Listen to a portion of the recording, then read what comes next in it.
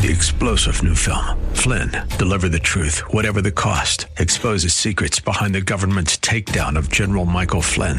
Flynn knew what the intel world had been up to. He ordered the first audit of the use of contractors. This set off alarm bells. He told the truth. He was the most dangerous person for Donald Trump to hire. They had to get rid of Flynn. Flynn, deliver the truth, whatever the cost. Available now. Watch it today. Go to salemnow.com. salemnow.com. Welcome back. Thursday, June 8th, 2023. I am Seth Leaps, and our phone number is 602-508-0960, 602-5080-960. That's your key to entry. David Dahl, good to see you. Bill, good to see you. I was having a discussion of great books with a friend early this morning. Those we've read, those we need to, and then I said something that I'm not absolutely certain I'm right about. We've discussed a lot of books here over the years, including those with authors who've written them over the past period of time we've been together. But what I said was to my friend this morning, I'm not sure there's been a really great and important book that's been written since about 1987. And what I mean by that is not that there haven't been great books since then, but what I meant by great and important is seismic, shaking, convulsing. Some of the really important books we've covered since the 80s then are about this or that issue and really good. Some of them are even great, but they come and go without a lot of lasting heft and attention. And they explain really well, usually a circumscribed or certain issue, but they don't explain a lot with implications and analysis that is very hard and rare to find. And the reason I mentioned the date of 1987 is that was the year of the closing of The American Mind, that book by Alan Bloom.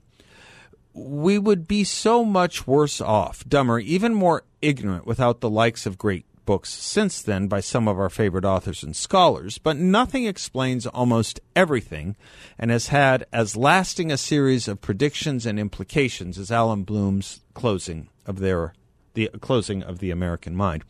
There, Bloom, a Plato scholar at the University of Chicago, famously wrote this, quote, "There is one thing a professor can be absolutely certain of. Almost every student entering the university believes, or says he believes, that truth is relative. If this belief is put to the test, one can count on the student's reaction. They will be uncomprehending. That anyone should regard the proposition as not self-evident astonishes them, as though he were calling into question that 2 + 2 = 4. These are things you simply don't think about. The students' backgrounds are as various as America can provide. Some are religious, some atheists, some are to the left, some to the right, some intend to be scientists, some humanists or professionals or businessmen, some are poor, some rich. They are unified only in their one thing, relativism." He goes on to explain, and I'm quoting, "The students, of course, cannot defend their opinion. It is something with which they have been indoctrinated." Close quote. But this has shifted and turned since Alan Bloom wrote that. Yes, truth is too often still too relative, but right thinking, politically, is not relative. It comes with a hardened certainty, not to mention demagoguery in a certain certitude of leftism.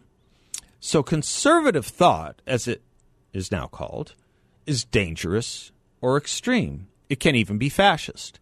And so it must be banned or marginalized. That is the truth students and now too many adults now subscribe to.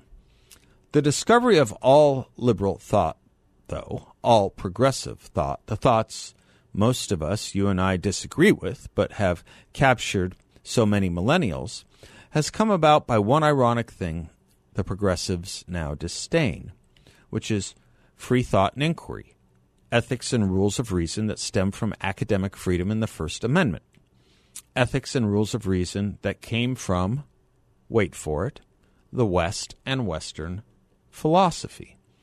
Now, having taken advantage of those ethics, they choose to roll them up and put them away and deny them to anyone else, as if they are at and they have discovered the end of history. Philosophers used to worry about these things, the problems of open societies and how their weaknesses and strengths, depending on your point of view, could be taken advantage of and used against them. Consider the open society of ancient Greece, killing Socrates, after all. But it was only Western culture and philosophy, and frankly American jurisprudence, that supported philosophical and liberal inquiry, free thought, free debate. It dawns on me, as I say all this, that as we're closing off and as we've closed off our minds, or our schools have closed off the minds of their pupils to only one point of view, and a revisionist one at that, it's worth considering for a moment the idea of a pupil, isn't it, or student. It's also the word for the part of the eye that dilates and contracts to see depending on the amount of light it takes in. Pupils of the eye usually expand the darker it gets, but in our corrupt view of education, pupils as students get smaller and smaller in their understanding of things and ability to learn things the darker and the less they are exposed to. I probably need to develop this thought a bit more. But Alan Bloom writes, quote, "It surely was impressive to Italian and German intellectuals in whose eyes the fascist and Nazi movements found favor, that self-assertion, not justice or a clear view of the future, self-assertion was the crucial element of their regimes," close quote. In other words, my truth, self-assertion, not justice or a clear view, not an objective view, not a full and exposed view, that's what tyrannies relied upon. There is, of course, the story that Pol Pot of Cambodia took the glasses away, seized glasses from intellectuals, reading glasses, and ground them up, lest they read for themselves and thus think for themselves. There's a lot to eye imagery, after all, isn't there? Back to something crucial here.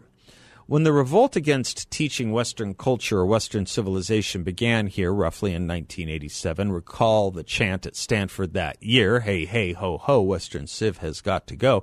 What went was all the ethics of Western civilization, as well as the scholarship about and within it, a scholarship that was dedicated to open inquiry, the mind of reason and the reasoning mind, the virtue of debate and the Socratic method of teaching, the exposure to outside and different ideas.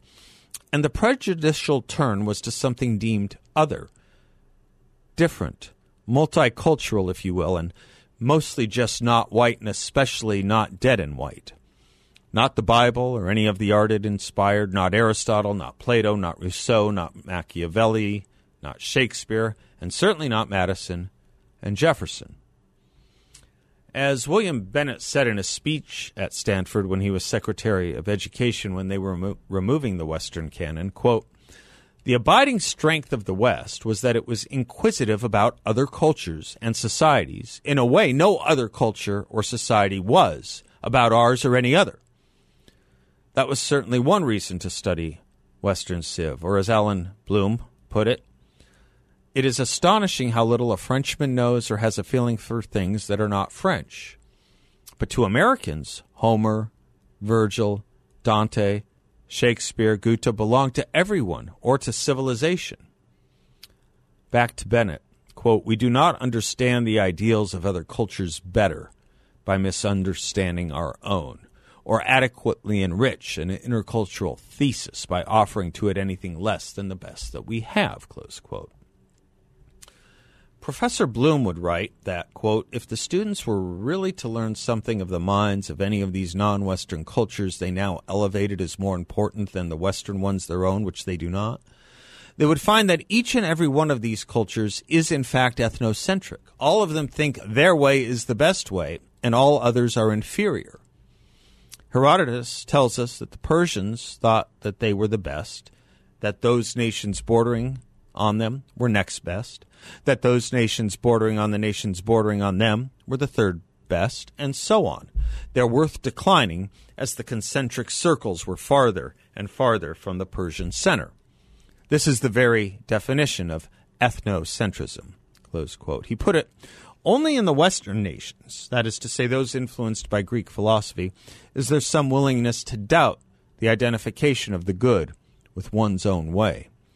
And that perhaps is the single most important point, the great and important point, that I was making with my friend this morning that has not been improved upon since Bloom wrote that. I'll repeat its essence. There is a blurring that takes place, an obscuring, when we confuse our own passions or interests, our self-interests, with the larger good.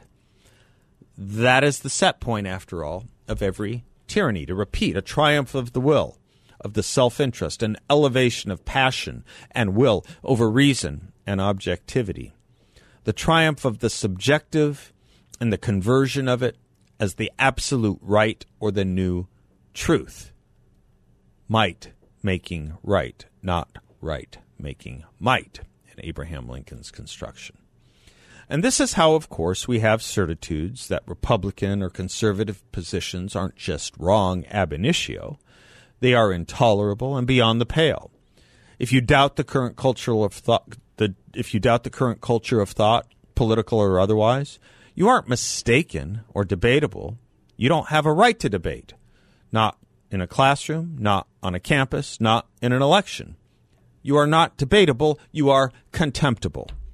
Thus, a conservative judge at Stanford has no right to speak at Stanford. Thus, Riley Gaines has no right to speak at San Francisco State University. Indeed, assaulting and battering her will take place and be justified. Thus, the Republican Party is the party of fascism and fear, as the head of the DNC routinely puts it. Thus, supporting standard and popular Republican leaders whose positions are combinations of Lincoln and Coolidge and Goldwater and Reagan is extremism, a threat to democracy, an existential threat to the Constitution. Thus, it is abuse of children to think or say that children should be protected from the physical change of their natural sex. Thus, it is abuse to think or say that we should protect children from pornography. Anyway, it is the closing of the mind and the defenestration of open inquiry and the conscientious effort to elevate anything contrary to it as inherently better that has brought us to our present place. And that is why I say it is hard to improve on a teaching or warning, a book as great and important as that one.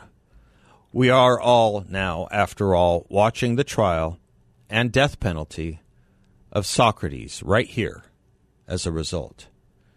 Just some thoughts. I'm Seth Leibson, 602-508-0960. We'll be right back.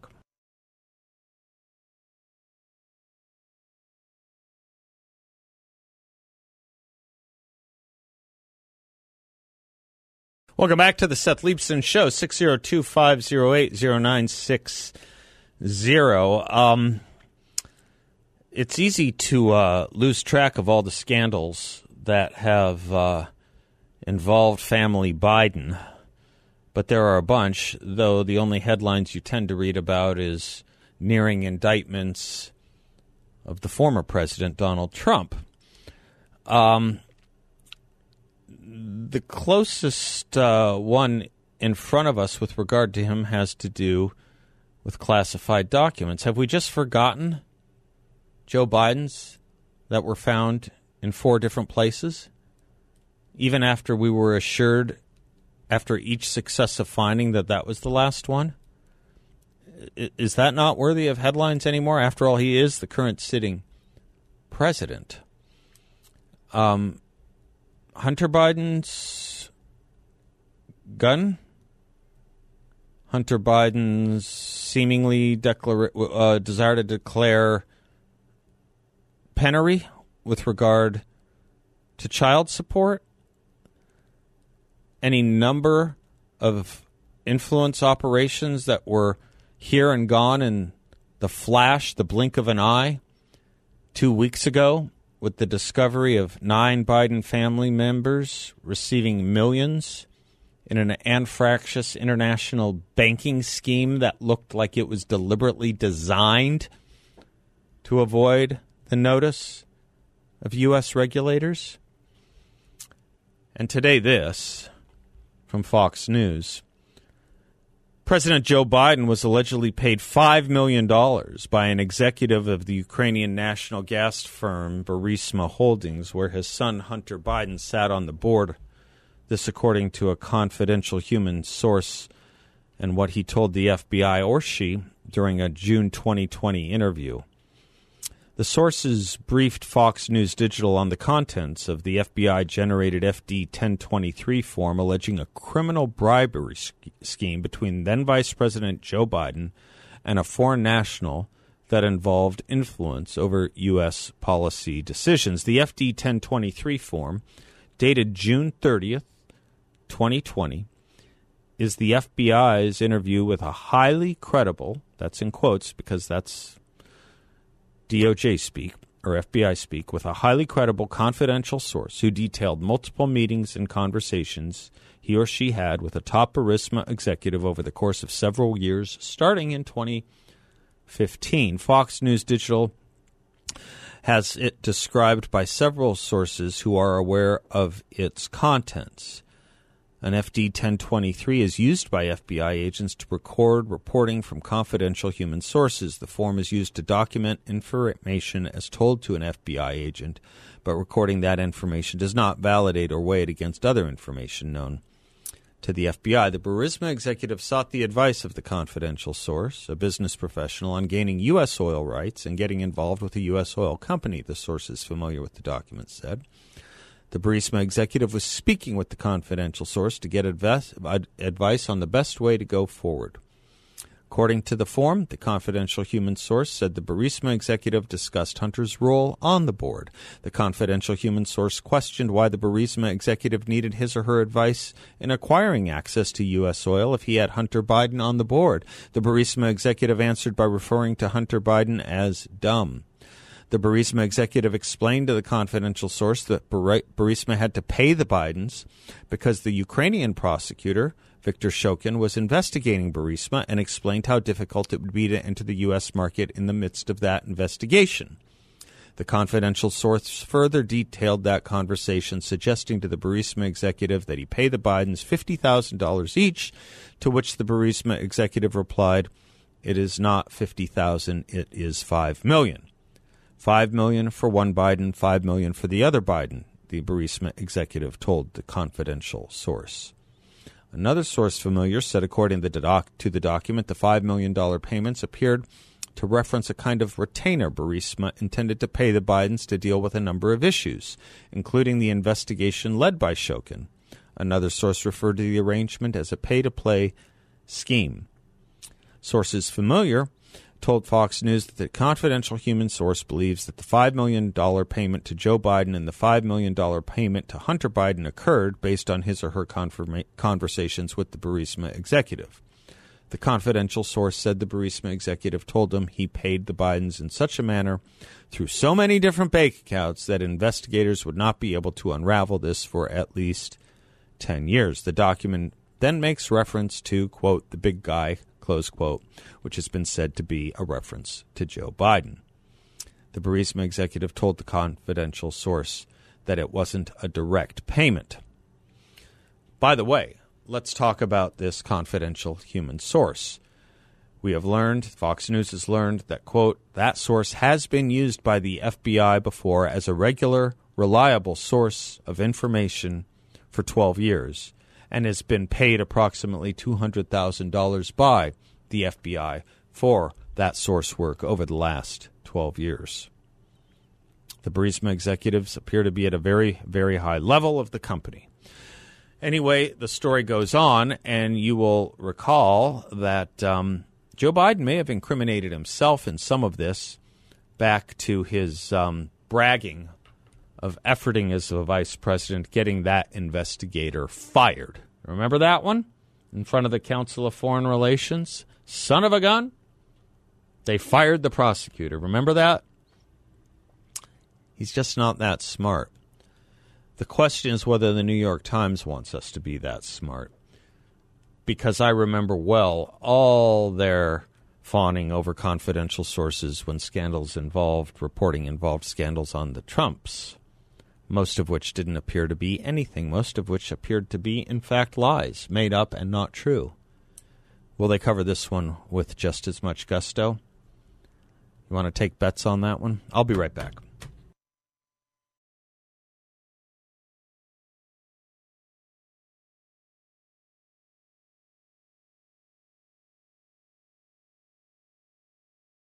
Threats to our financial freedom and stability are growing. Russia, India, China, Brazil, Saudi Arabia, they're all conducting international trade in local currencies, not the U.S. dollar. Rising interest rates and bad loans are exposing the banking system, causing failures, and the Biden administration is sending hundreds of billions of dollars abroad while depleting our strategic oil reserves and ignoring crumbling infrastructure here at home. However, the biggest financial threat may be coming from within. Central bank digital currency is real. The patents have been filed, and the banks have released plans for implementation. The vets at the Midas Gold Group see devastating implications. The end of financial privacy, the end of cash, big government able to see your every purchase. Could there be ties to social credit? Own private currency, gold and silver. And now you can get free silver just for asking Midas Gold Group how you can use your retirement to own physical gold.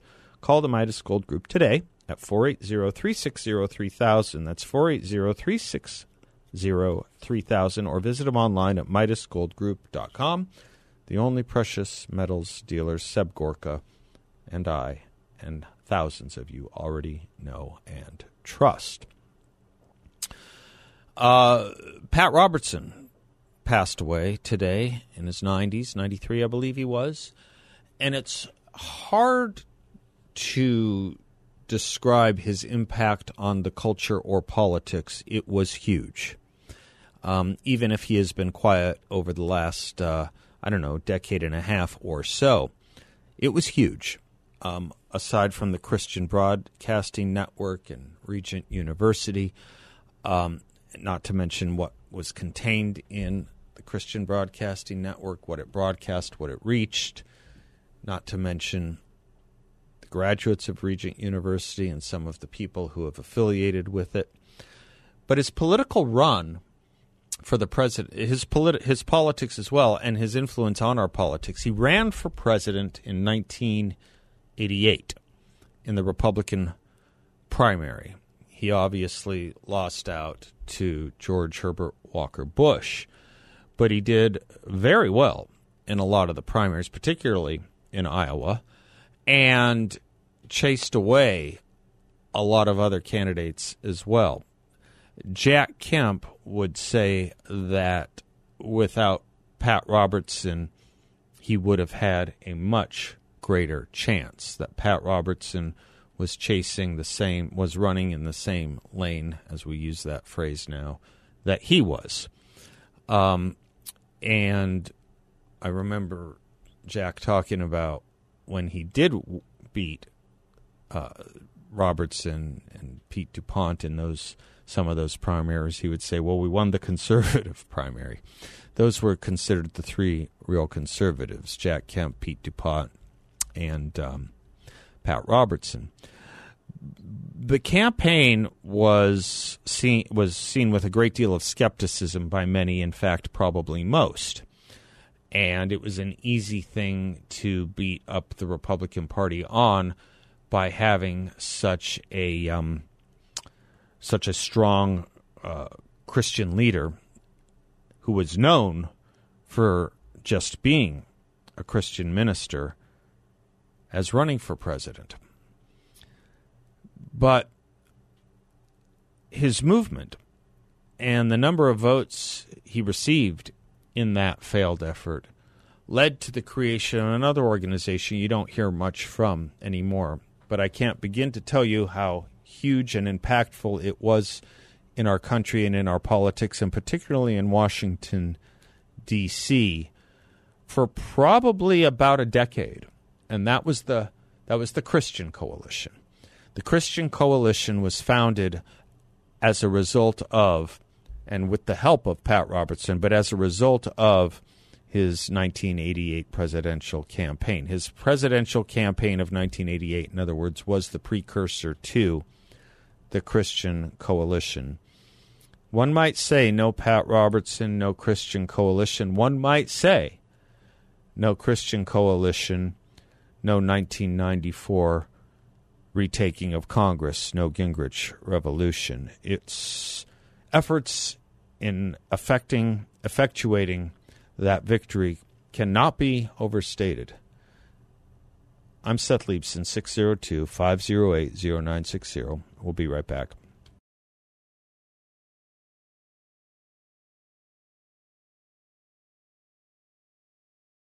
Welcome back to the Seth Leibson Show.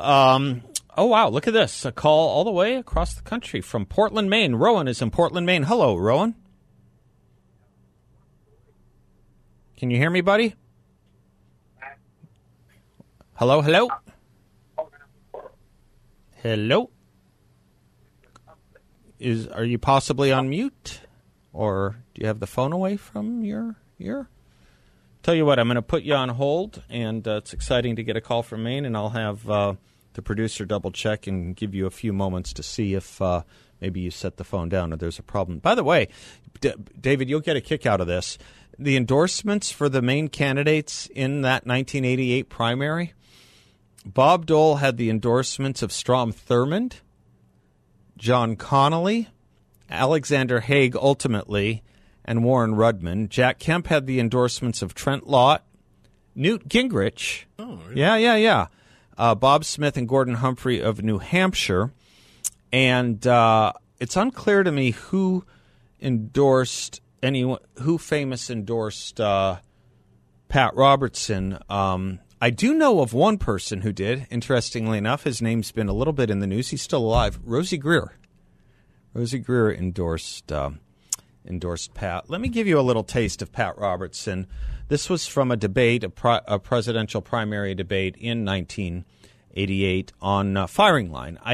There were a lot of events that took place where the candidates in 1988 spoke, but they didn't really ever debate except for two instances that I know of. That is where they got to confront one another. One was on a special firing line special, Bill Buckley's, and one was in a one was in a forum in Texas between Bush and Kemp. But here was Pat Robertson summarizing his campaign theme in his closing remarks at the firing line debate in 1988. Ladies and gentlemen, it is my feeling that we need to restore the greatness of America through moral strength. We see Americans consuming 60% of the world's drugs. We see a family crisis with 14.6 million children with one or more single parents. We see 1 million girls, teenagers, pregnant every year. We see a declining school situation. And we realize that our economic strength, instead of being the world's greatest creditor, by the end of this year, we will owe $400 billion in the world economy, and we become the world's largest debtor. Now, we can congratulate ourselves on all the wonderful things we have done, and I believe this is the greatest nation on the face of the earth, and I am proud to be an American. But I know that you feel, as I feel, that we owe something to our children and our grandchildren. We're the first generation ever to consume the patrimony of our unborn children on our wasteful excesses. And this isn't being anti-government, it's the truth. And we need to do something in America. If 1 out of every 4 workers is on drugs on the job, if we have a spread of AIDS, a virulent infection, life-threatening, one of the worst in the history of the world, it's time for action. Yes, we've been talking about leadership, but what are the practical solutions? It seems like to me the first thing we've got to do in America is get back to basics. And many of the things are not governmental solutions. We can't make through government husbands love their wives or wives love their husbands, or families bring up their children as law-abiding, God-fearing citizens. That's got to be done in the private sector. But I believe an opportunity for all Americans. I believe in reaching out to every segment of our society, to the inner cities, to the blacks, to the Hispanics, to those in the South, the North, the East, and the West, that truly this nation might be one nation under God. Yeah, that was his closing argument in the 1988 primary debate on firing line. 60% of the world's drugs we consumed, he said back then.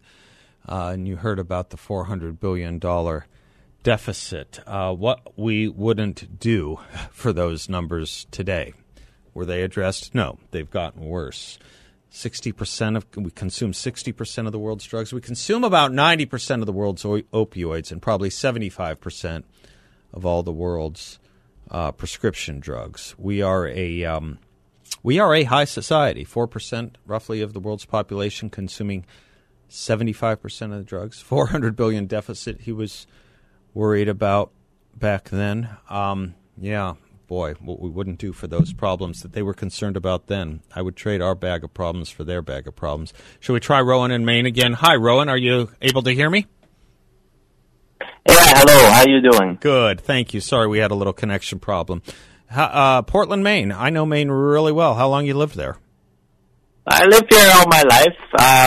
It's a very nice town I live in. Yeah, no, it's lovely. I have a lot of family scattered around Augusta and Waterville, and my mom graduated Bangor High, actually. Oh, that's very good. Yes. I do like it here. It's a great state.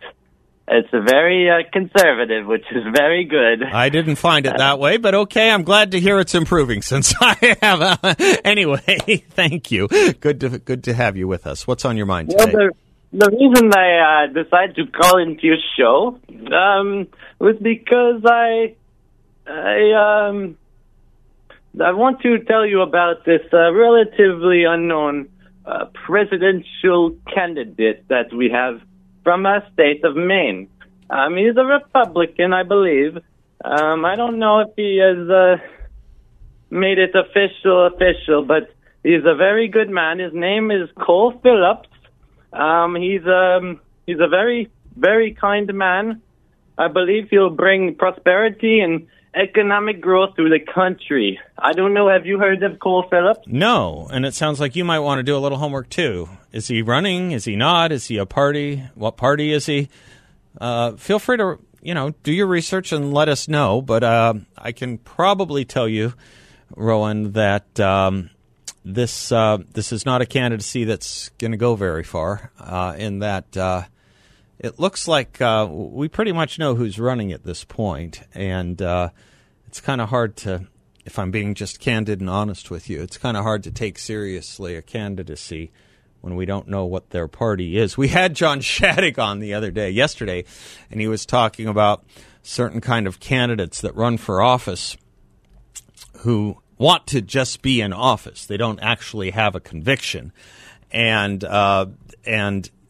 they look around for an office or an electably win, or they find an open seat in, or a vulnerable candidate they could take out, and then they figure out what party they're in. Then they figure out their ideas. They're a politician first, and a person of conviction second. And it sounds, I think we're surfeited with those. We've had too many surfeits of those, which is why often you find, whether it's in state houses or the federal or the Congress in Washington, D.C., or the Senate in Washington, D.C., while you find caucuses, and you think you're voting for a Republican and you're getting a conservative, but you find within the Republican Party the need for these caucuses, to be the conservative element of the Republican Party. So in Jack Kemp's day, it was the Conservative Opportunity Society with him and Vin Weber and Newt Gingrich. With John Shadegg, it was the Republican Study Committee, and forward. All right, I'm Seth Leibson, 602-508-0960. We'll be right back.